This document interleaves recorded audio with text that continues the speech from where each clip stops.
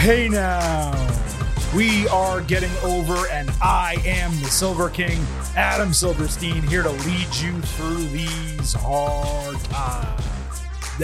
With episode 517 of your favorite professional wrestling podcast. That's right, Getting Over is back once again, and it is Thursday, so you know exactly what that means. We are here to talk all things NXT and AEW. NXT kind of just dipping its toe into the build for Deadline coming up about a month from now in December. Meanwhile, AEW is full go towards Full Gear, which is coming down on November 18th. So a lot to talk about on today's show, as there normally is here on the Getting Over Wrestling podcast. Before we get into all of it, allow me to kick off the show as we traditionally do with a reminder that this podcast is all about Defy. Please remember to leave those 5-star ratings for us on Apple Podcasts and Spotify. On Apple, take a little extra time. Leave a 5-star written review. If you do, we will read that live right here on the show. Don't forget to follow us on Twitter at Getting Overcast for episode drops, news, analysis, highlights, all of that good stuff. It's also the place where you can send us DMs or tweets with questions and comments that we will read right here live on the show. Please also remember, I happen to love the number 5. And I hope you do as well, because for $5 a month or $50 for the entire year, you can become an official Getting Overhead. Just visit buymeacoffee.com/gettingover. Sign up. You will get bonus audio, the fastest 5 minutes in professional wrestling, instant recaps of TV shows, as well as exclusive news posts every single week. Again, buymeacoffee.com/gettingover. Now, as noted, we have NXT and AEW to talk about on today's show. Thankfully, for a change, AEW is down to 5 hours of programming this week, all pretty straightforward. NXT just had its normal show, but there was a big news item that came out with NXT. We discussed it at the end of Tuesday's podcast with myself and Vintage Chris Vanini. So if you missed that conversation, there are timestamps in those episode descriptions, just like there are for this Thursday episode. And you can jump to the part where we had the talk about NXT moving to the CW on a 5-year deal beginning in the fall of 2024. So NXT going to broadcast television, certainly massive news. I don't have much else to say on today's show about it because we already had the conversation on Tuesday. The one thing I did want to backtrack a little bit is I was discussing the fact that the CW is in more homes than USA Network. And my immediate assumption was, well, clearly NXT, if it's already, pretty much averaging in the 700,000 viewer mark, sometimes they get up to 800,000 viewers on the CW broadcast television with more potential viewers, they should be able to hit 1 million, viewers on a pretty consistent basis. What I didn't really take into context, and I should have before I said that, is while the CW is indeed a broadcast station that you can get with a simple antenna, it is not necessarily a highly watched broadcast station. A lot of people have pointed to, since this deal was consummated, the fact that NXT, if it was on the CW, would basically be its highest rated program, and that USA Network does better ratings on average than the CW does. Well, that's both true and it isn't true. If you took WWE off USA Network, then its ratings on average would be far lower than the CW. WWE is what boosts up USA Network and has, which is why they maintain their relationship with the company, and why, even though they decided not to renew Raw, they're getting SmackDown instead. They're still getting a 2-hour WWE program every single week because they want to keep themselves afloat in that regard. Adding NXT to the CW brings in a show that is higher rated than many of the things they already have on their network. That's the exact point of adding NXT. So to say off the jump that, clearly they're going to do 1 million viewers consistently, that was incorrect for me to just kind of make that assumption. However, the idea should be that when NXT moves over there, after a week or two, when fans get acclimated to it, they fix their DVRs, all the things that need to get changed. There are enough people who have access to that station where, as long as the show maintains its quality, the ratings, in theory, should continue to go up. And being able to approach and hit 1 million viewers should become a far greater likelihood than it currently is now on USA Network, where they do seem relatively capped in that 800,000 space, largely Also because, let's not forget, it is not the main brand in WWE. It is the third brand. So I did just want to kind of take a step back. It is still a big deal for NXT. It's still a great deal from WWE, it seems like. We also did not discuss financials, and we don't know those, for sure. But it's been reported that NXT was getting somewhere around 15 to 20 million per year from USA Network. It was considered an add-on to Raw.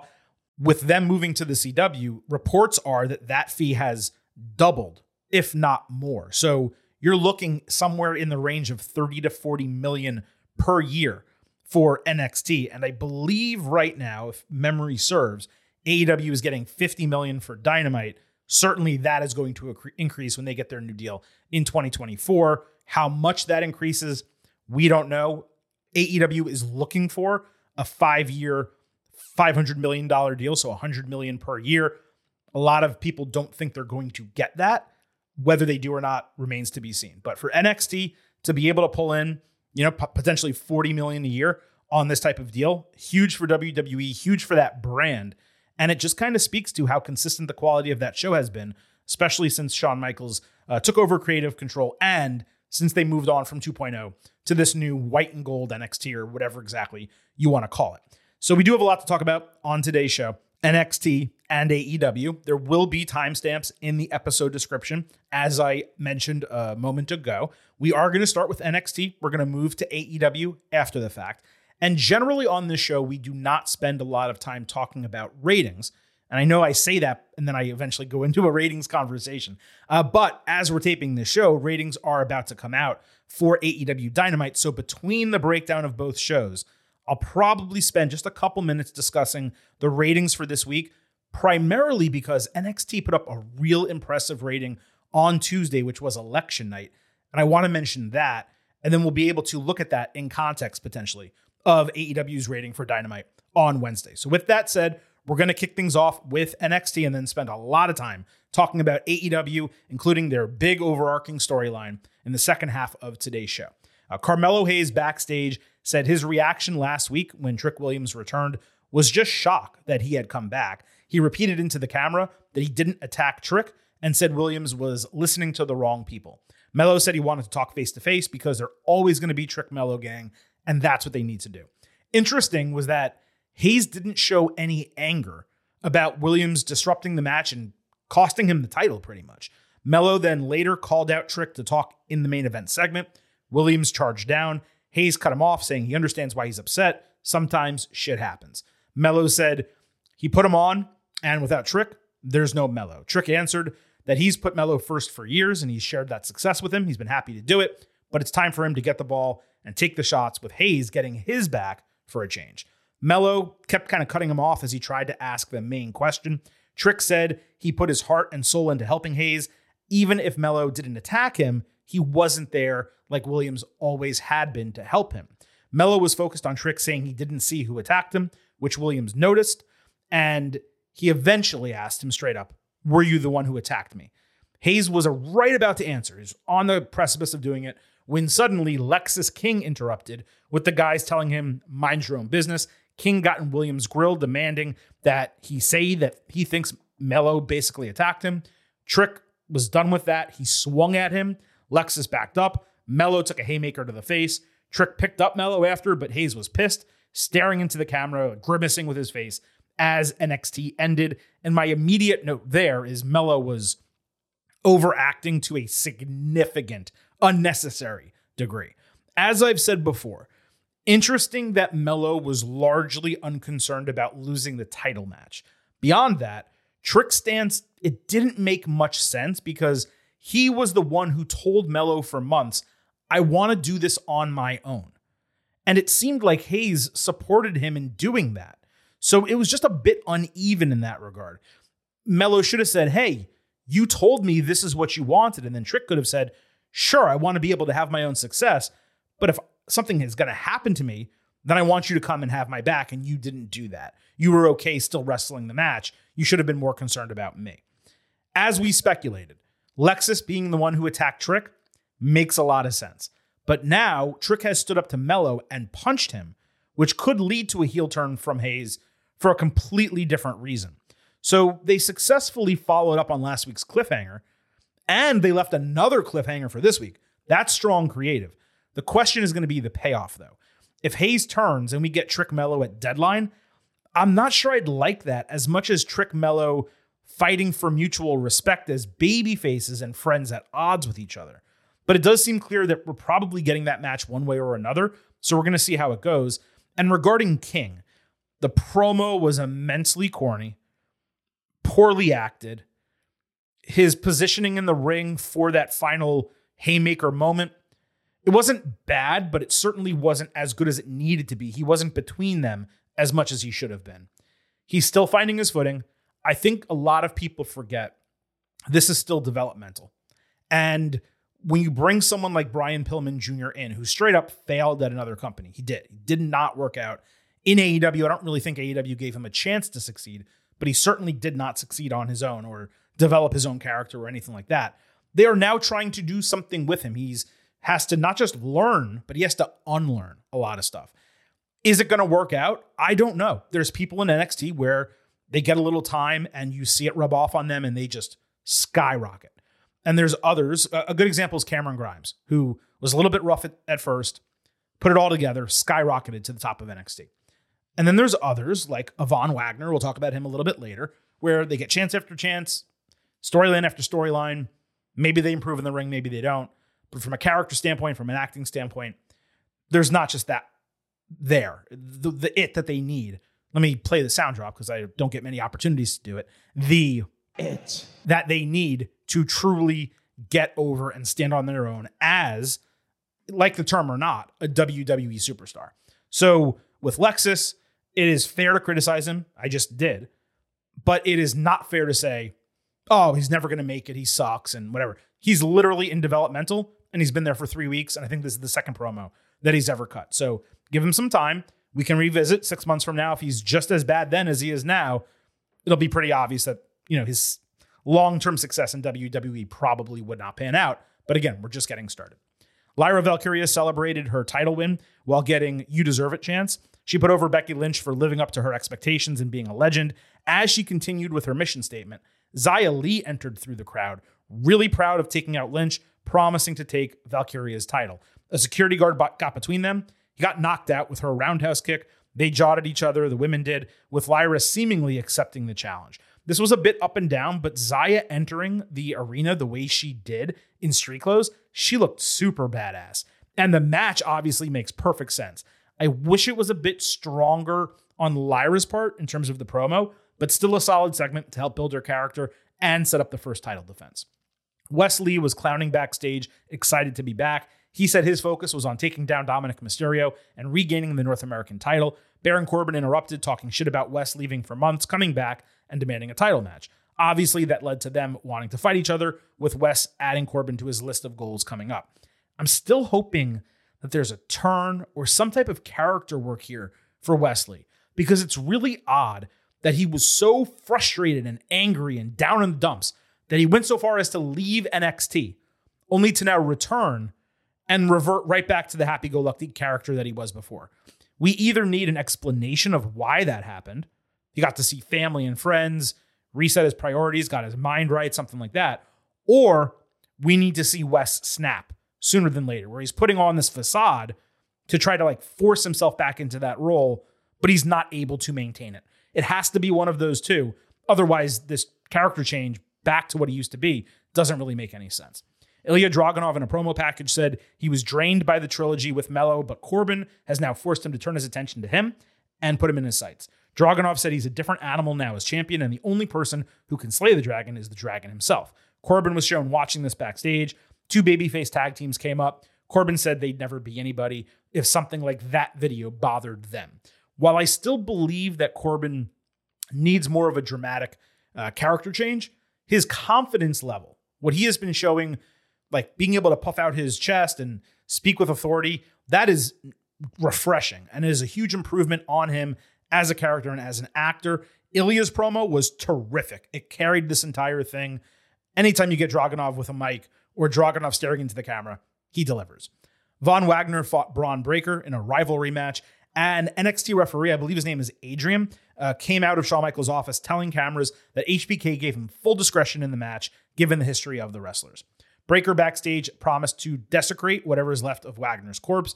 Vaughn then pulled off a beanie to reveal a scar as he was walking to the ring, but the scar was just like a line buzzed into his head with a razor, so it was pretty funny. Breakker beat his ass early and put in the Steiner recliner. Mr. Stone grabbed a chair to help outside, distracting the referee as Braun low-blowed Vaughn.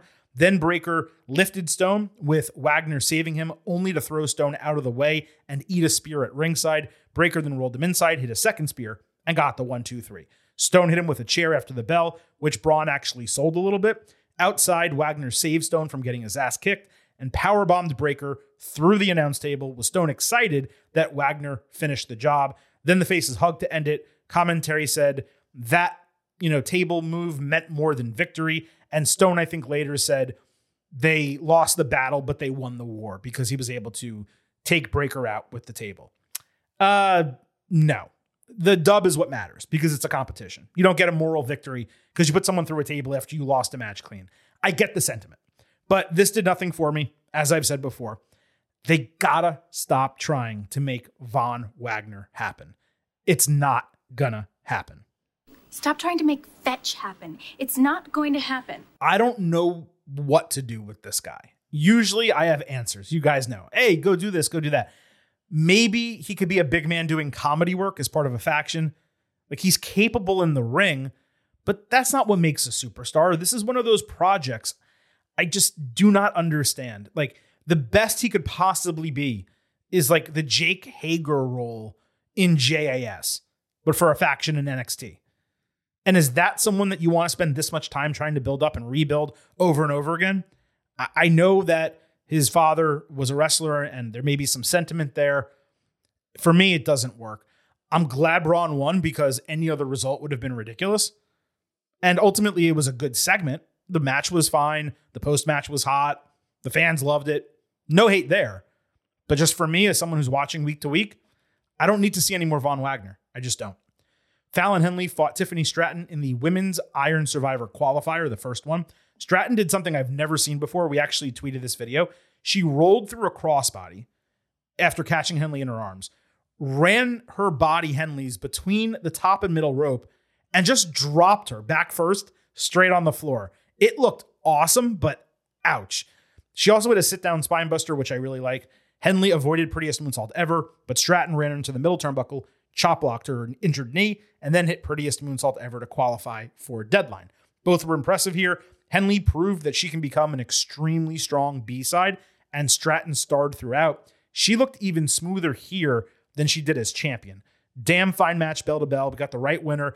I do hope Henley gets into this match as like a second chance qualifier in the future. I hope they do like the 3 individual matches and then the triple threat at the end for the last qualifier. She really should be in this match. I'm trying to think of some of the more experienced women in NXT, and I don't know that you have 5 or 4 that should be in the match over her. Later backstage, Kiana James congratulated Stratton for qualifying, saying she was next to qualify and they had to prevent Roxanne Perez from winning again. They agreed that they're carrying the entire women's division and can't let anyone new or established knock them off their perch at the top. When James left, Stratton admitted to herself that she actually didn't mind Kiana. They play really well off one another. They'd be a great tag team if the opportunity presents itself. It seems like they might have been setting that up, given they mentioned Roxy and Fallon as people they don't like, so you could see that being a tag team match. This goes back to what I was talking about on Tuesday's show with Shayna Baszler and Zoe Stark. You build these bonus women's tag teams by having singles develop friendships, yet they maintain their individual goals. You saw that transpire exactly in this conversation between them. Now, during that segment, we saw Boa and Dante Chen talking again in the background. Boa was still in his full face paint. When Chen emerged from like behind a wall, some of that face paint had taken over, I'd say about 1/3 of his face. Just something to note going forward. It seems pretty obvious they're going to turn them into a tag team. Tyler Bate fought Dijak in the Men's Iron Survivor qualifier. Bate got a promo package saying he was done being propped up by his past accomplishments. Dijak got one as well. He said he would do what's necessary to advance. Bate got chucked over the barricade. Then he came back with a real impressive fisherman-style superplex. After 2 bop and bangs, Dijak came back with high justice. Bate did the helicopter slam. They dodged and countered a bunch until Bate hit a rebound lariat. Bate then tried to take Dijak off the top with a full release suplex, but Dijak landed on his feet and booted Bate in the head. Bate avoided Feast Your Eyes, but Dijak was too big for Tyler Driver 97. Bate tried attacking him off the ropes, only to get caught on Dijak's shoulders for Feast Your Eyes and the Deadline qualification. I gotta tell you, to my utter surprise, not that I don't think they can go, but this was a straight up banger. Fun clash of styles between them. Big guy, small guy, but big athletic guy is really the key to the entire thing. I went 3.75 stars on a B+. It would have been great to see Bate in this Iron Survivor qualifier, but Dijak was definitely the right winner, and he significantly impressed here with his athleticism and his ring work. And yeah, just like I said a moment ago about Fallon Henley, if they do a last chance qualifier, Bate might be the perfect person to join this match, but there are more men on the brand right now that make sense in Iron Survivor than there are women, so I don't know that he's necessarily going to get that second chance. Noam Dar fought Akira Tozawa for the Heritage Cup. All of Alpha Academy was out, making the sides even. Tozawa distracted himself with the cup for no reason whatsoever in the first round. He missed a fall opportunity because of that. Dar got a roll-up 30 seconds into round 2. Then he cheap-shotted Tozawa immediately after the fall with a Superman punch. He did that also at the end of round 3, which was a draw. Tozawa went on a run with 2 tope suicidas and countered into Chad Gable's ankle lock submission to tie it 1-1 after round 4. Tozawa then hit 2 haluva kicks and a high-angle suplex for a false finish. Tozawa countered a knee bar into a second deadlift German suplex, and he hit Trouble in Paradise as well. But Lash Legend pulled Dar out of the ring to avoid Tozawa's flying senton finisher. He came back with the Nova Roller, Noam did, for the win, 2-1. For some reason, everyone from Alpha Academy was distracted simultaneously, and no one wanted to get involved in that final moment, which was really dumb. But they did go after Oro Mensah after the bell. He was the one who distracted during the finish. I couldn't help but be disappointed here because Tozawa was legitimately awesome, but the finish was kind of lackluster. The match, though, it started NXT real hot. The fans were all in with Tozawa, and his profile was once again raised coming out of it. I had this one at 3.5 stars and a B, and I should mention I also had Henley and Stratton at that as well. No A matches this individual night on NXT, but 3 high B, B+ matches. Real solid stuff. We just discussed all of them. Otis fought Drew Gulak. So the Academy assured Tozawa they would be back in NXT next week to appear on Supernova sessions, presumably ahead of a 6-man match or an 8-person match they're going to have. Gulak and his crew pulled up, saying that Gable has lowered himself and forgotten that he has serious talent.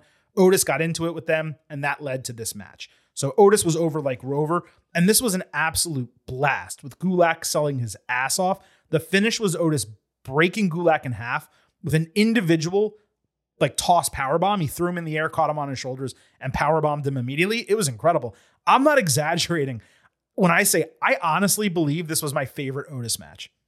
That's how good it was.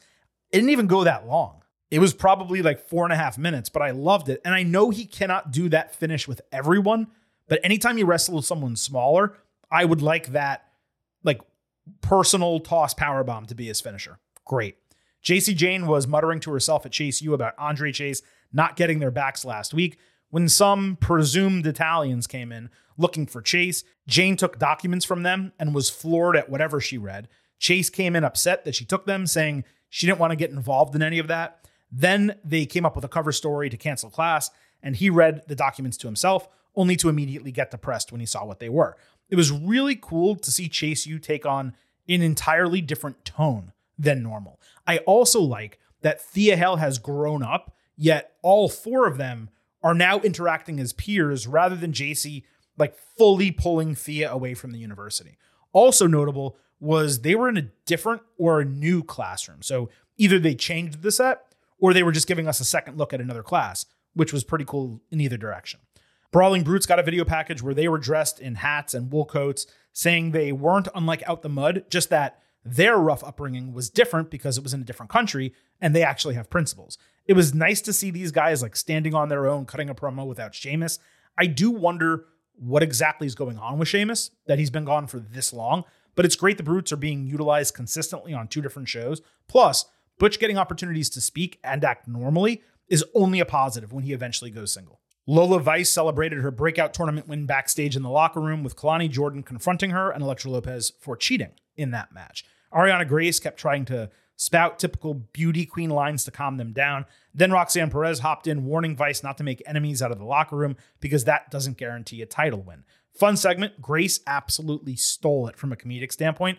This led to a tag team match between the four, with Grace cutting another quick beauty queen type of promo before the bell. So Perez and Jordan against Vice and Lopez. Roxanne hit Pop Rocks on Lopez, then took out Vice with a tope suicida, holding her down at ringside as Kalani hit the split-leg moonsault on Lopez for the win. Grace then announced their victory, only to get attacked from behind by Carmen Petrovic, who was just sick of hearing her speak. Kalani really showed out in this match. I've said this before. Every time she gets in the ring, she noticeably improves. Every single time. It's absolutely wild. I've never seen anything like that before. Perez was obviously great as usual. The match was fine. It wasn't anything special, but I was just impressed with Kalani. And last, Joe Gacy cut another hand cam promo. This time he was in the street and the video was blurry. He talked about hearing voices and being in his own personal hell, and maybe now he finally knows what he needs to do. Like I said last week, this does seem to be the best and tightest version of this character, which is now in its third incarnation. Whether it hits, that still remains to be seen. But I guess it's fair to say so far so good. It's just for me, the jury is still out on Joe Gacy.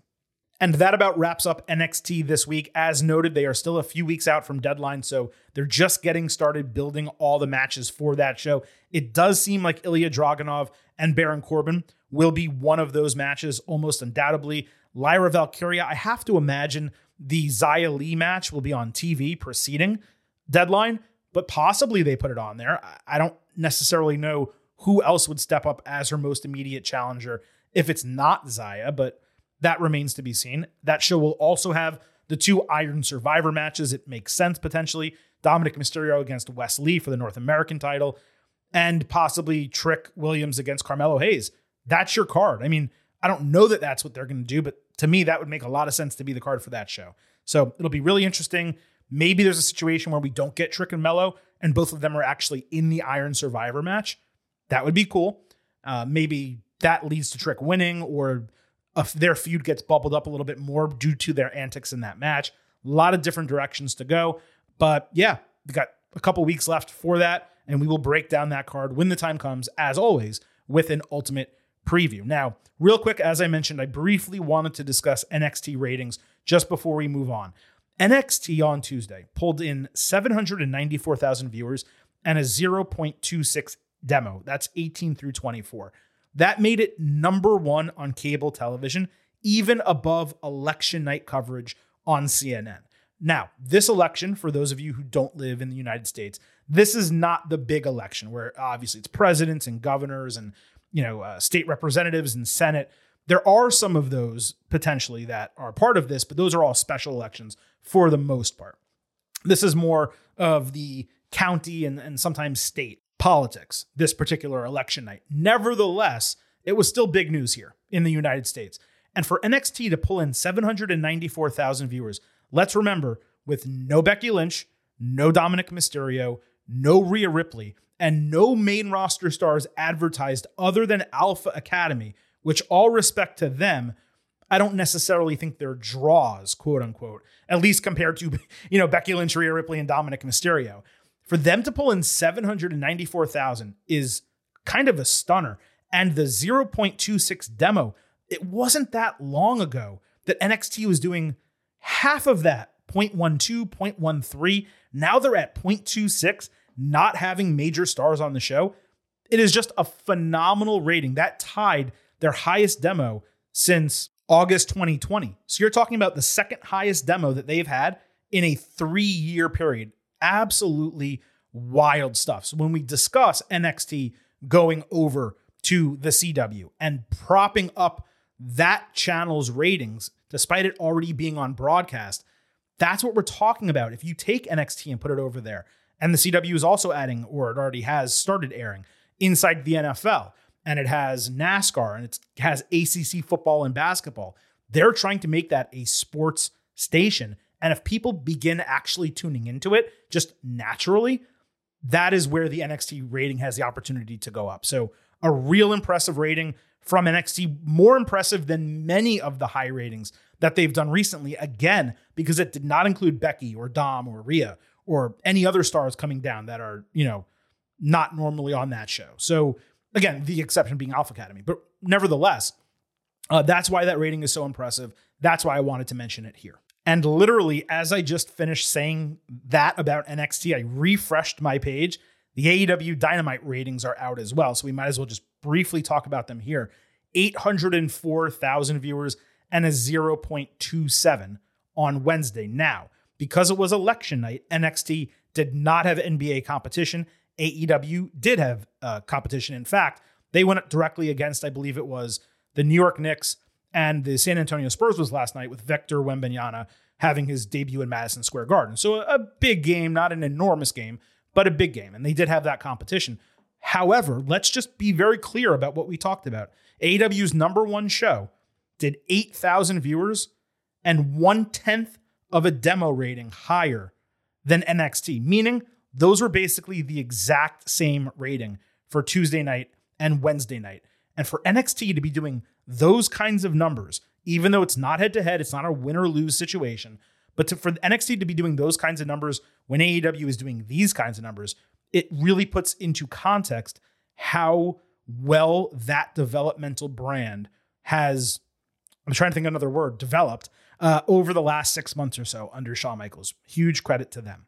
So with that, let's move over to AEW. Quick overview. I thought the 3 middle segments on Dynamite this past Wednesday were the best work AEW did all week long. It almost felt like someone else booked those segments, plus the main event, I guess you could say as well, as opposed to whoever put together the other 4 hours of AEW television this week. And Dynamite individually on Wednesday was probably the best single AEW TV show they have put on in a pretty good while. It still had its problems, but it was a huge improvement over what they've been doing recently, largely due to the middle part that I was just mentioning. But Rampage and Collision this week were, I gotta be honest, excruciating. There was a great match on Rampage. Collision was a total throwaway for me. Dynamite, though, on Wednesday was quite enjoyable. And I was glad that I watched it live. I didn't even watch it a little bit delayed. Sometimes I'm 15, 20 minutes late getting into the show on Wednesday nights. But on this one, I was there from the beginning, and it was totally worthwhile. So as always, we're going to break down Dynamite, Collision, and Rampage all together based on storyline. And we're going to start off with a lot of segments that we're going to discuss as we get into this overall main MJF storyline that is dominating television right now. So we'll start with Rampage, where Trent Beretta fought Daniel Garcia. This main evented, and AEW has gone away from those dual promos with Mark Henry. Now he just introduces a video package before the match. Garcia danced and hit a pile driver. Then he tapped him out with a crossface. Garcia said after the bell that it was his first singles match in 6 months, and the way to jump the line is to win a title. So he called out MJF, saying a lot of people are circling him. He wants the title more than any of them. He caught himself from nearly calling himself a professional wrestler and then danced again. There was a quick video package on Collision, but MJF wasn't even on camera for it. So Garcia, he's not in the JAS anymore. He's not with Chris Jericho anymore, but he still can't call himself a professional wrestler? That didn't really track to me. I liked his promo from a delivery standpoint. Real solid. The concept was ridiculous, though. The guy hasn't wrestled singles in 6 months, according to him. So he should get a title match, not for any title, but literally the top title, because he wants to jump the line. That's not using the title to jump the line. That's jumping the line for no reason and getting a title match. This was clearly just an excuse to book a match for Dynamite as opposed to a storyline to build a match. And the fact that nothing happened coming out of it involving Garcia, spoiler alert, means that that was indeed the case. He's got to say something if he's going to fight MJF. Like, that had to be their thought process. He's got to say something.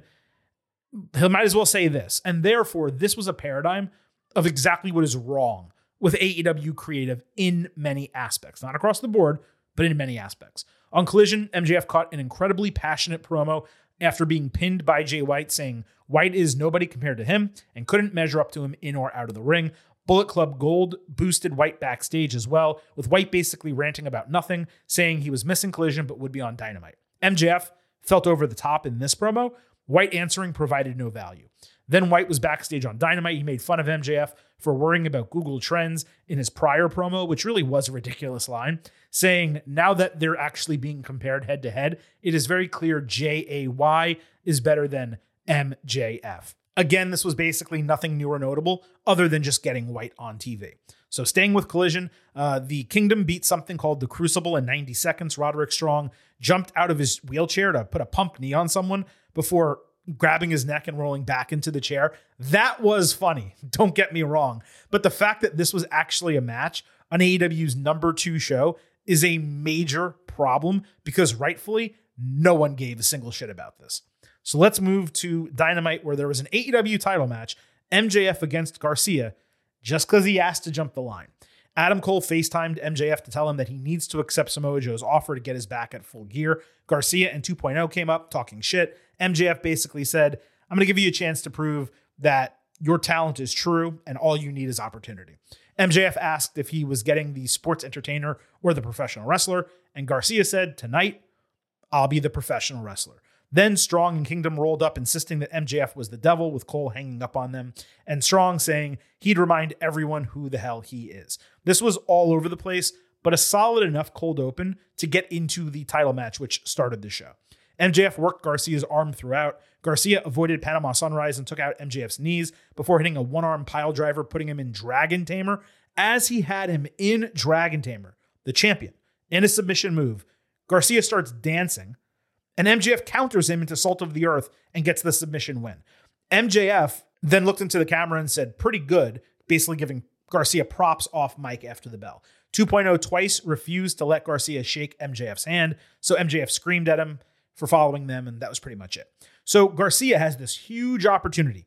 He claims, not only am I going to win this match, but tonight I'm a professional wrestler again. Yet he still does the dumb dance twice in the match, including while having the champion in a submission hold. And then he loses seconds later by tapping out. That's just shit match agency. It just is. The work here was solid because both of these guys can go. I was pleased that this was not overly long and that MJF won with his secondary finisher, the submission move, made him look strong as champion. That was a positive. But again, some of the agency and the creative for this 1 week feud, it really did just come across as dumb. On Rampage, the Guns beat Christopher Daniels and Matt Sydal with 310 to Yuma in under 5 minutes. They said they'd win the ROH titles at Full Gear. Immensely basic waste of time. Then on Dynamite, they squashed the Bollywood Boys in seconds with their finisher. The Guns called MJF an embarrassment for only defending the titles once, and again said they would win the titles. MJF was watching backstage, so Joe walked up and he dipped out. These segments with the Guns, for me, just straight up excruciating. If you want them to look like legitimate challengers, have them have one match against a legitimate team that goes 8 to 10 minutes and have them win. These squashes over Daniels and Sydal and the Bollywood Boys don't accomplish shit. On Collision, Mark Briscoe and Naturally Limitless beat Kip Sabian and the Workhorsemen in under 5 minutes. The best and most entertaining part of this by far was Briscoe's backstage promo with FTR. The fact that Keith Lee is still teaming up with Dustin Rhodes is absolutely ridiculous, as is the fact that this match was booked thinking anything would come out of it. Later backstage, Briscoe was angry that White was carrying around a title he didn't own and challenged him to put his championship opportunity on the line against him. Briscoe, getting such an opportunity after his first match back, made it clear that this was, again, just a promo to excuse a match booking, just like we discussed with Garcia and MJF. Also on Collision, Samoa Joe backstage said he hadn't received an answer to his offer from MJF, and he's proud of being the longest reigning ROH TV champion because he's beaten everyone put in front of him. Keith pointed out that he hasn't been in front of him yet, and a challenge was set for Wednesday. See, this is a simple way to legitimately build a match. Heel says something, face takes exception to it, challenges for the title. And also it's a mid-card title, so it's okay. And now you have a notable match. This shit ain't hard. And the crowd even made audible noise of excitement seeing them together in the same frame, saying, holy shit, if these guys go at it, that's probably going to be a banger. So on Dynamite, we got an ROH TV title match, Joe against Lee, and this was exactly what you thought it would be. Oh, we got two big meaty men bumping me tonight. Now, unfortunately, the crowd was overly focused on trying to resurface all the meat chants from the Powerhouse Hobbs Miro match. They spent like 3/4 of this match trying to get holy meat and meat forever and some of those chants going, but only a small portion of the crowd was into it because it wasn't appropriate really for this match. Even though these were two big meaty men slapping meat, don't get that twisted. That moment on that show worked, especially the way they were banging meat in that individual match. In this one, it was more of a regular wrestling match. It wasn't appropriate. They tried to force it. For me, it didn't work. Thought it was a bad move by the crowd. Joe pulled out a knee breaker. Lee hit a great German suplex. Joe caught him with a coquina clutch with Keith struggling to escape, eventually tapping out to the degree, or not tapping out, passing out to the degree that he even stuck his tongue out of like exasperation. He passed out. The referee called a stoppage and Joe retained the title. Definitely got what I wanted here. Big meaty man slapping meat. That's what I want. And based on what I could tell, they reinforced those ring posts as well. There's a lot of beef out here. That wasn't it. Reinforce the ring post. The beef's going to be flying tonight, gentlemen. There it is. I did think it would be better than it was bell to bell to a degree, but it's clear that Keith's athleticism has been diminished upon his return. Still extremely solid. Still part of those 3 great segments I mentioned that all happened consecutively on Dynamite. I'm going to go 3.5 stars and a B with 4 slabs of beef. Just not as great as I thought it was going to be. After the match, Joe relinquished the ROH TV title, saying he's accomplished everything he's needed to with it and is now completely focused on the AEW title, whether MJF liked it or not. Now, you certainly do not want someone going after a world title to lose a mid-card title before they get that opportunity. But there are ways to get out of it, as we see in WWE all the time. A triple threat, a fatal 4-way, they get injured, myriad different ways. And Keith would have made a great champion had they just added someone else to this match to take the fall. He pins them, Joe loses the title, no sweat off his back.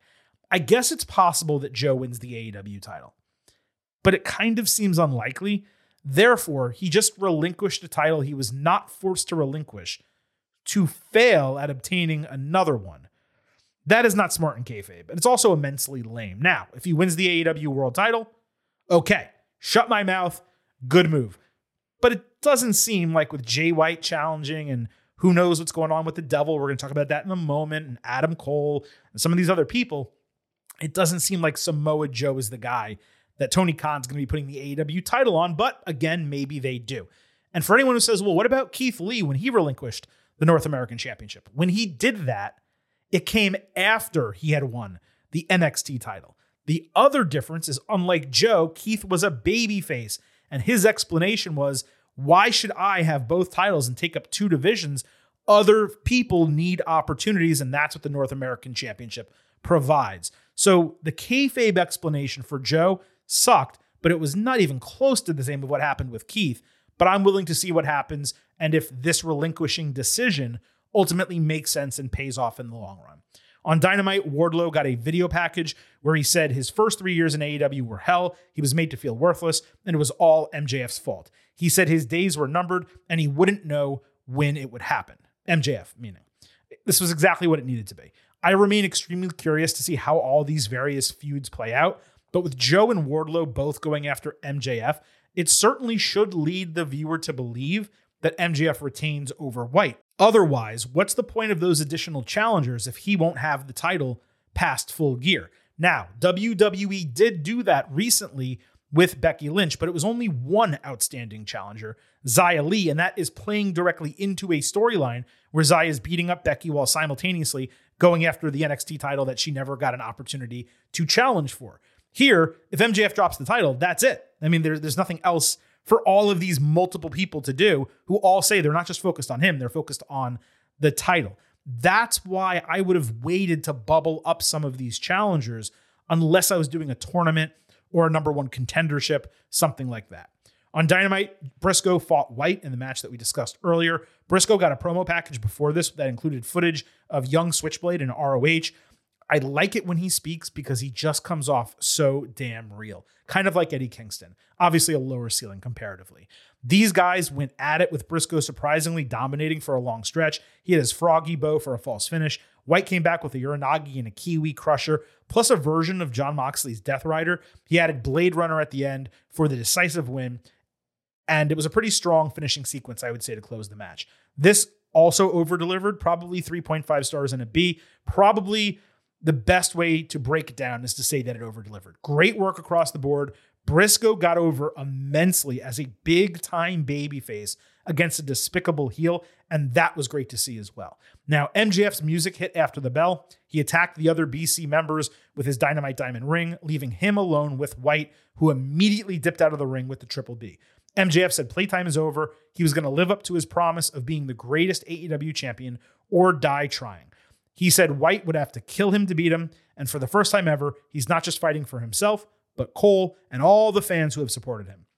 Just as he finished saying that, the lights went out, and a gang of people in black bodysuits completely laid out the Acclaimed, including throwing Anthony Bowens through a fake glass window, which was really funny because they just did like a temporary office with this huge window. It was probably a 4x4 office with a guy, a desk, and a single plant. It's like the guy's not getting any work done there, and this guy just gets thrown through the window. I'm not criticizing it. I thought it was legitimately funny, but it was so blatantly fake as well. But after that happened, after Bowens goes through the glass, the Devil pops up on screen. It was the same pre-taped, 3-second video, nothing live, nothing different than what we've seen previously. So in theory, because it was a pre-taped video we'd seen before, it could still be MJF. No matter where he was in the arena, he doesn't need to be there to put a mask on and do a pre-taped video. So MJF ran backstage as soon as he saw this happen to check on the Acclaimed, and then Joe came up laughing that MJF is running out of friends. So obviously, strong promo from MJF after the match, as I mentioned. Maybe the first time he's actually gotten fully over White on the mic, because a lot of the stuff he's been saying has been corny, which White has called out, like the tofu stuff. It's just dumb. And then the backstage attack was perfect. The spot through the glass window was well done, and it looked very brutal, I guess, across the board. But that brings us to the Devil. And that's a conversation we need to have, because suddenly there seems to be a lot of online speculation, and I can't even believe this is the case, that the Devil is CM Punk. There were a bunch of things on Dynamite that could be constituted as Punk references. The one that was definitely a reference to Punk was the Elite segment that we're going to discuss in a minute. The broken glass here plays as much into Jack Perry as it does Punk. You remember they got into the argument about Perry looking into the camera and saying real glass, and how that pertained to an argument that he had with Punk previously at Collision. There was also MJF telling Garcia not to listen to the veterans around him, and there was something in a John Moxley promo later about HR that could be, tied to Punk, I suppose. Those latter two feel like big-time stretches to me. I'll say this. If it's Punk, it would simultaneously be an all-time swerve and also an all-time idiotic business move. I highly, highly doubt it is CM Punk. So let's assume it's not. And let's remember the goal here is not just to identify the Devil, but possibly everyone wearing black, because that would appear to be a faction. Perry still makes a lot of sense. There's a contingent that badly wants it to be Adam Cole.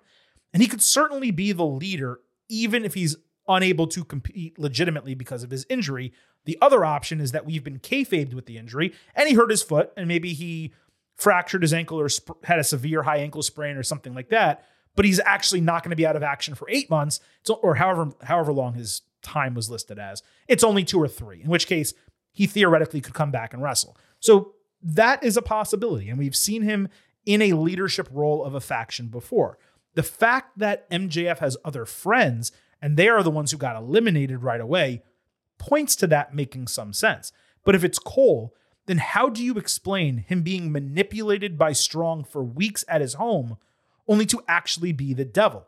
That does not compute at all unless we are being told that all of that, 100% of all those things we saw, was a total ruse. They were game planning the entire time, and they just taped those segments because they wanted to fool people. But those segments weren't taped like Office style, where they're looking into the camera. I can't believe what's happening here. Why is Roderick Strong keeping me? Like, those were all meant to be us as a third party, just watching what was happening there. And for some reason, AEW got that footage, right? The other thing to consider is what Strong said earlier in the show, where he went up to the camera while Cole was on the video conference and was like, he's clearly the Devil.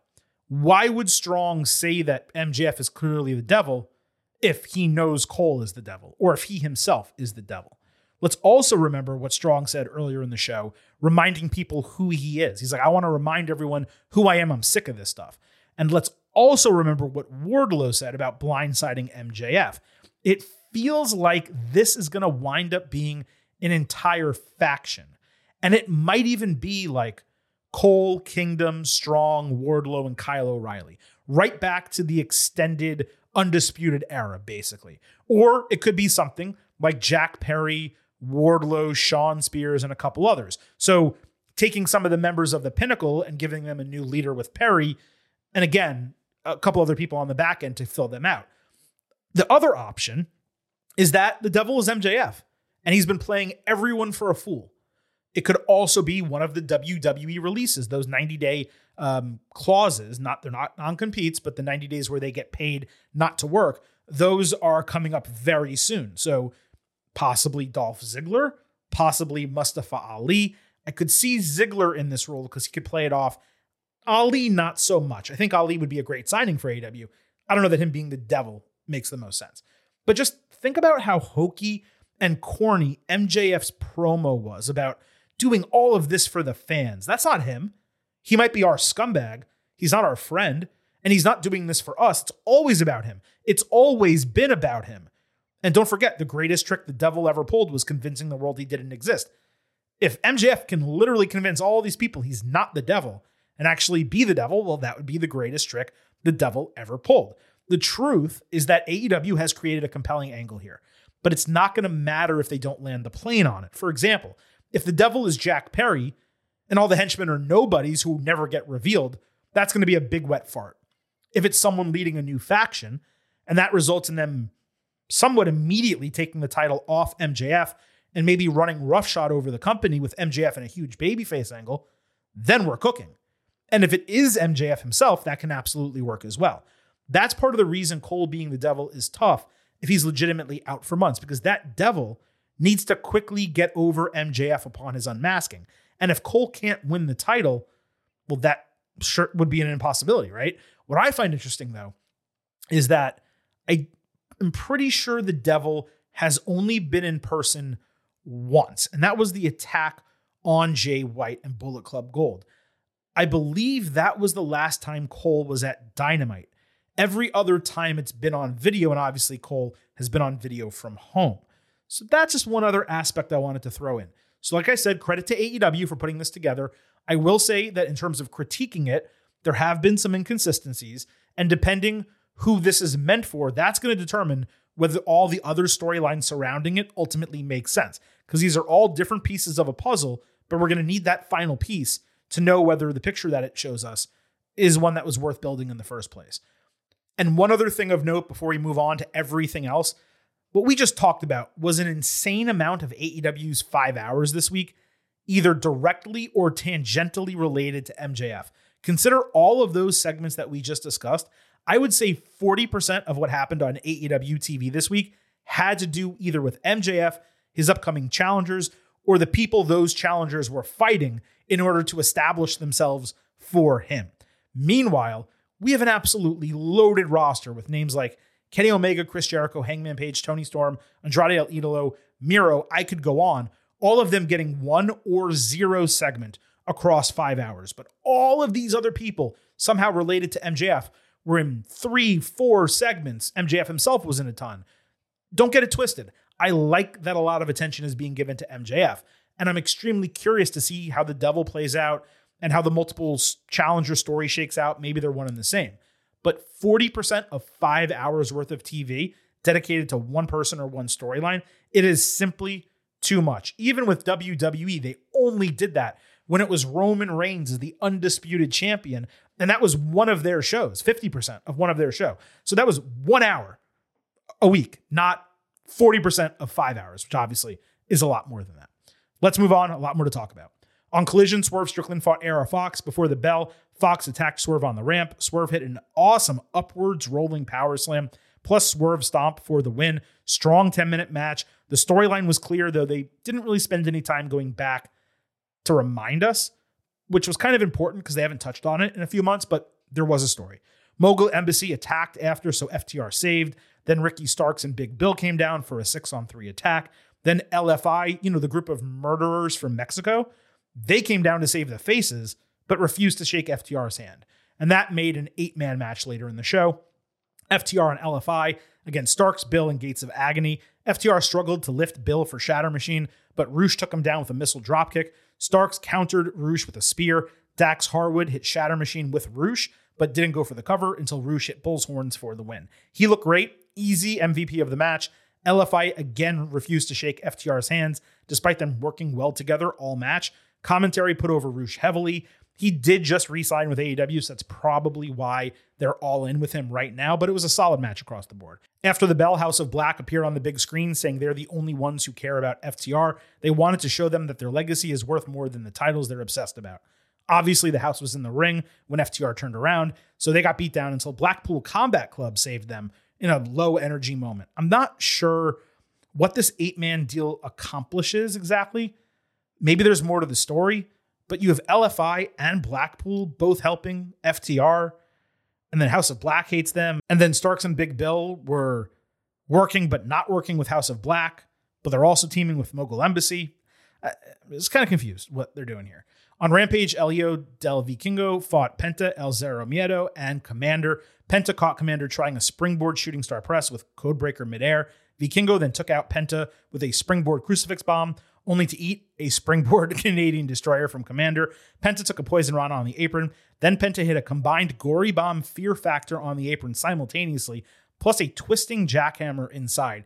Vikingo then hit a 630 senton for a broken fall. Commander hit an implosion Phoenix Splash for another broken fall. Penta finally hit Commander with Fear Factor into Vikingo for the win. Imagine my surprise that Penta actually won this match. All in all, for the featured match on a third show that no one is watching, this made tuning in worthwhile. 3.75 stars B+, athletic ability, the moves, top tier. Obviously, there was no selling, no match story, anything else. It had no real relevance to any storylines, but it was a match for a match's sake. A damn fun one, but still, just a match. On Dynamite, Penta fought Swerve. There was a quick backstage confrontation to build this match on Collision. Penta hit a really cool jackhammer-style Death Valley driver, plus a Canadian destroyer on the apron. Then Penta landed straight on his head after a counter sequence in the corner, before eating a Swerve stomp draped outside with his toes caught by the bottom rope. Penta countered a 450 inside by catching Swerve for an armbreaker. Before hitting Made in Japan, Swerve came back with a Death Valley driver, an armbreaker of his own, and another Swerve stomp. He went to untie Penta's mask after the bell, so Hangman Page ran in with a chair for 3 chair shots, and Deadeye off the stage through a couple tables. He screamed as referees pulled him off Swerve. Now, this is my shit right here. This is what I'm talking about. First of all, the match itself undoubtedly was a Banger. 4 stars A-, on its way to being better, but there was a lot of sloppiness in the second half. Penta losing was expected given Swerve is in the bigger program right now. Well, that and the fact that Penta always loses. But regardless, Swerve benefited significantly from this match. The post-match with Hangman was exactly what it needed to be in order to continue their personal blood feud. We didn't really get that last week. We did get it this week. This really should have a stipulation added for Full Gear. I could see this being lights out. More of this type of stuff, less of the other BS. This was one of those 3 segments in the middle of the show that I told you I loved on Dynamite. Another one of those was a video game style, actually it wasn't this, but it was what came after this. Video game style animation video package was narrated by Don Callis. I guess this match between all of them is going to be promoted next week. Kenny Omega and Chris Jericho were backstage for a promo. The Young Bucks interrupted, clearly jealous at their relationship. They were offended that they came up with Golden Jets as a nickname, obviously ripping that from the Central Intelligence movie starring The Rock. Also, they were just pissed that Jericho and Omega were hanging out together and getting along. They were wondering what happened to the Elite who actually started AEW. Jericho pointed out the Bucks haven't had Omega's back recently and said that he was just as involved starting AEW as they were. The Bucks said that they started the revolution. Jericho waltzed in and cashed a check. Jericho credited the Bucks for being the best tag team in the world, but said he and Jericho could definitely beat them. The Bucks challenged for Full Gear. Jericho accepted on the condition that if they win, they get the Bucks automatic guaranteed tag team title shot. The Bucks accepted on the condition that the Golden Jets break up if the Bucks win. Omega said he didn't want to wrestle them, but if they think he can't beat them, he's already done it twice with 2 different partners before. Omega said his goal was not just to beat them, but to get them to stop acting like children. And that was the reference to CM Punk, who said the EVPs of AEW acted like kids. 2 great segments in a row. The Bucks are at their best when they're sniveling weasel piece of shit heels, and they did the jealousy angle really well here. They really are awful friends in kayfabe, like consistently bad. Now, who would want to be around guys like that? Nobody, including Omega, right? Jericho, acting unaffected by their antics, really sold that he and Omega are guys who are kind of above all the bullshit, and obviously the Punk rant reference brought it home. The added stipulations took a match that I probably would have criticized for being thrown together and turned it into something that actually matters and deserves to be on Full Gear. So this was really well done across the board. On Dynamite, Orange Cassidy cut a promo on Jon Moxley, saying he certainly has not overlooked him and has been thinking about Mox ever since he beat him to a pulp. Orange said he didn't take advantage of Rey Fenix. He picked up the pieces of a title that Mox dropped, and he was focused on beating Mox in order to feel like he's the actual international champion. Probably one of Orange's 3 best promos in AEW. Mox answered later saying he wasn't after the title, but setting an example. Mox said it would be gang warfare against Orange and whoever might have his back in Los Angeles, and he may not make it to Full Gear, actually. Wheeler Yuta then threatened Hook. In an absolute shocker, Orange was better than Mox on the mic here. Mox kind of just rambled on. I thought Orange crushed it. On Collision, Darby Allin fought Lance Archer. The match was randomly booked without a storyline, but they did cut a couple tape promos on Rampage. Darby bumped his ass off for most of this. Archer chokeslammed him in the middle of the ring, then again on the apron. That looked cool. Jake Roberts went to hit Darby with a skateboard. He got ejected. Darby then bit Archer's hand, thumbed his eyes, scratched his back on the ropes before hitting an avalanche Canadian Destroyer for the win. I loved that move finished the match and he didn't have to go back and hit the coffin drop. I saw high praise for this match. I thought it was mediocre, and that's despite me liking both guys a lot. It was mostly slow and plodding, and this finish was kind of sudden. After the bell, Roberts introduced the Righteous as part of his new crew. He could barely speak, but his talking over their entrance music actually sounded pretty cool. Archer caught a distracted Allin with Blackout to kind of end the segment. So I simultaneously love this foursome, but also recognize it's doomed from the start. Let's remember, every time Archer shows up again after an extended absence, he loses, such as he did in this match. The Righteous had that huge build. Look at these guys. They're going to come. They're going to take the titles off MJF. MJF beats them 2-on-1. Now you can bet your ass with them attacking Darby, this is going to be a 6-man. Sting, probably Adam Copeland with Darby, and they're going to lose that. So they lose individually, and now you're putting them all together, and they're going to lose together in their first match as a trio. That is not how you start a group or a faction. It just doesn't work that way. On Dynamite, Darby and Sting beat the Outrunners with a Scorpion Deathlock in a few minutes. This was a real match on AEW's main show. The gimmick was it was the first time Sting wrestled in Portland in 35 years. Fine, give him a real match, not the Outrunners. There wasn't even a post-match reason for this. Commentary announced the 6-man that I theorized a moment ago, basically confirming that this brand new faction is going to lose immediately, just like the Righteous did in their debut, just like Archer does pretty much every time he returns. On Dynamite, Hikaru Shida was frustrated at Tony Storm's antics while they were doing a black and white interview / contract signing with Shivani. Storm said that she was supposed to walk into All In as champion, and she was reclaiming the spotlight for herself. I'm sure Shida has spoken before, but this was the first time I can remember hearing her speak, telling that the only time this feud got was this 60-second segment. Now, that said, the segment was good, but this is the build that we're getting for it. I know that Tony's come and stolen the spotlight from Shida in past weeks, but there's no real heat between them. We got a little taste of it here, but they were relegated to 60 seconds on the entire show. Taz was fantastic after this because Shivani at the start of this segment said, "We're doing this in black and white." And Taz is like, "How the hell did you know it was in black and white?" Tony didn't have an answer. I laughed at that. It's obvious that Storm is winning the title from Shida. It's not inherently a bad thing, but it's just crazy how little time the women get on TV, even for the top feud in the division. This could have been really, really hot and gotten the time it deserved on Dynamite. Instead, again, relegated to a really short window. Also on Dynamite, Mariah May showed up backstage as AEW's newest signing. She said Storm is the reason she wrestled in Stardom and the reason she's in AEW. It was expected from the jump that she would be a groupie for Storm to take her under the wing in this gimmick, and this makes a ton of sense. May is super talented. She's a former Stardom champion. Her appearance got no reaction from the crowd, and it was obvious that AEW knew that because she debuted rather unceremoniously backstage. If you contrast that to what WWE has done for Jade Cargill, I mean, it's night and day. And look, of course, May is not Jade. She's obviously May, way better in the ring. Jade is way bigger of a name because she was prominently featured in AEW, which is an American promotion. But still, for a new signing, if you just juxtapose it, the differences are so vast. On Collision, Andrade El Idolo repeated backstage that it's his business and no one else's, yet he would give his answer to Hot and Flexible face-to-face next week. There wasn't anything that even prompted this, like an interaction, a second offer from Hot and Flexible, anything. Why are you bringing Andrade all the way to TV to do the exact same 15-second promo that he did last week? Why are you putting all this bullshit on Collision each week rather than focusing on this Andrade and Miro storyline that people actually care about? This is what should be getting more time on that show. Andrade should be wrestling matches against legitimate competitors, building his profile. Miro should be doing the same. I just don't understand the prioritization here.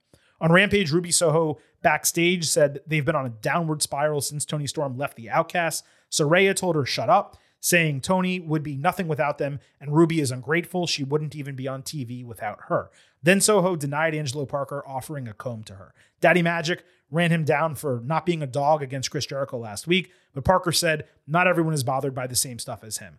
I actually liked the Ruby Saraya interaction, other than the fact that Soho has been this uber confident heel for months, ever since she joined this group. So it's strange that she would be totally fine with Saraya talking down to her in that way. Clearly they're going to feud, and you would have to imagine Ruby Soho beats Saraya, but it just kind of came out of nowhere that was their relationship when it had never been established before. On Rampage, Sky Blue beat Marina Shafir in 7 minutes with Code Blue. She had the eye makeup still, but it was way more blue than black. I like her, but holy overexposure, Batman. It feels like she has wrestled on almost every episode of TV for like 2 months now. On Collision, we got the same backstage segment we've gotten for weeks with Sky, Chris Statlander, and Willow Nightingale. Stat praised Sky for sticking with the baby faces. Sky said that she did it for Willow, not her. What's the point of the passive aggressiveness? Like, Stat already defended her title successfully against both of them. On Collision, Willow fought Emi Sakura.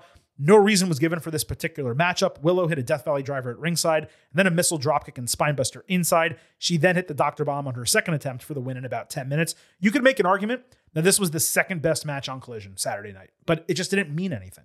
On Dynamite, Red Velvet fought Julia Hart. This was Velvet's first match in a year and Hart's first in a month.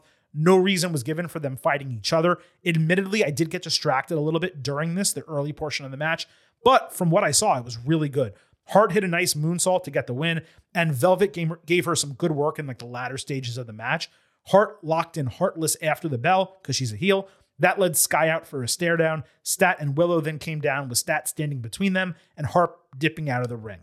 There's a lot of staring going on between all these women. Julia's hot in terms of kayfabe and the way she's over with the crowd. The Statlander TBS title reign has been horrendous. We've talked about it like many women's title reigns are in AEW. She has the title, has a bunch of random matches. None of them really mean anything. I think she only had half of one storyline for the title, and that's pretty much it. Julia Hart is one of the hottest women in AEW right now in terms of fan response, and it kind of feels like they might have Stat drop the title to her. If that match is booked for Full Gear, look out for that happening. On Collision, the trios titles were on the line, the Acclaimed against Dalton Castle and the Boys. Preceding this was a 69-day celebration, and there were literally a 6 and a 9 balloon for it, actually 2 of each. Max Caster got a gift here, which was an MJF video promo against his better judgment, saying he's starting to like the Acclaimed and happy 69-day. That part was actually fun, seeing MJF do that, and of course this played into the attack on Dynamite that we mentioned earlier. But the rest of this, as with pretty much all of these Acclaimed segments recently, man, they are just idiotic, especially with the eye-rolling amount of 69 mentions. There was a piñata involved at one point. Acclaimed won another worthless title match that, again, the challengers had no reason for even being in it. I'm sorry, I'm just out on this. They've taken the Acclaimed, which was exceptionally hot, and while fans are still into it, for me as a viewer, it's just completely off my radar. I don't care about it anymore. Also, the match sucked. It was like one of the worst matches of the year, like a D-level match. I have no choice here. 0.0. Walk at 0. And lastly, on Rampage, Sanjay Dutt backstage was angry that Ortiz turned down his overtures last week. They kept calling themselves the greatest faction in AEW, yet let's all remember, they still don't have a name after all of these months. Jay Lethal then guaranteed to beat Eddie Kingston for the ROH title. After they left, Ortiz walked by saying he would deal with them next week. All basic, not noteworthy, don't really have anything else here. So as I said, just to kind of recap AEW, Dynamite, exceptionally strong. The middle 3 segments on the show, the main event, that's my shit. The rest of what we got from AEW this week was rather lackluster, frustrating in many regards, especially Collision on Saturday. Legitimately one of the worst Collision episodes they've put out, maybe the worst, now that I think about it, because the show hasn't been on that long. So Dynamite saved the week, I guess, is what I'm trying to say here. And with Full Gear coming up, it seems to be a strong card already. We discussed it a little bit last week. If they can kind of keep this momentum, put on a better Collision this week, give us an equal or better Dynamite this coming Wednesday, they might actually have some momentum until Full Gear. And that would be key, given I believe it's the penultimate, actually, pay-per-view of the year, because they are doing World's End the last week of December. So there's going to be about 5 to 6 weeks between Full Gear and World's End. And the fact that they're shoving another pay-per-view into 2023, that's another conversation for another day. We'll talk about that probably on the Ultimate Preview for Full Gear. But nevertheless, AEW, like I said, a step better this week than it had been for the last couple of weeks, where I'm sure you could tell on this show, I was immensely frustrated with it. So folks, that is the full breakdown of NXT and AEW. I appreciate all of you listening to today's show. As always, on the way out, let me hit you with those reminders. First, that the Getting Over Wrestling podcast It's all about the five. So be sure to leave those 5-star ratings for us on Apple Podcasts and Spotify. On Apple, take a little extra time. If you leave a 5-star written review, we will read it live right here on the show. Don't forget to follow us on Twitter at GettingOverCast for episode drops, news, analysis, highlights, all of that good stuff. It's also where you can DM and tweet us questions and comments for the show. Didn't get a chance to read any today. We'll have more next week, don't you worry. Also, please remember, I happen to love the number 5. and I hope you do as well, because for $5 a month or $50 for the entire year, you can become an official Getting Overhead. Just visit buymeacoffee.com/gettingover. Sign up. You will get the fastest 5 minutes in professional wrestling, instant reactions to TV shows, and special 5-minute audio shows, as well as exclusive news posts every week. That's it for today. Thank you all for listening to this edition of the Getting Over Wrestling podcast. We will be back on Tuesday with our next WWE show. But at this point, it is time for the Silver King to sign off and leave you with just 3 final words. Bye for now.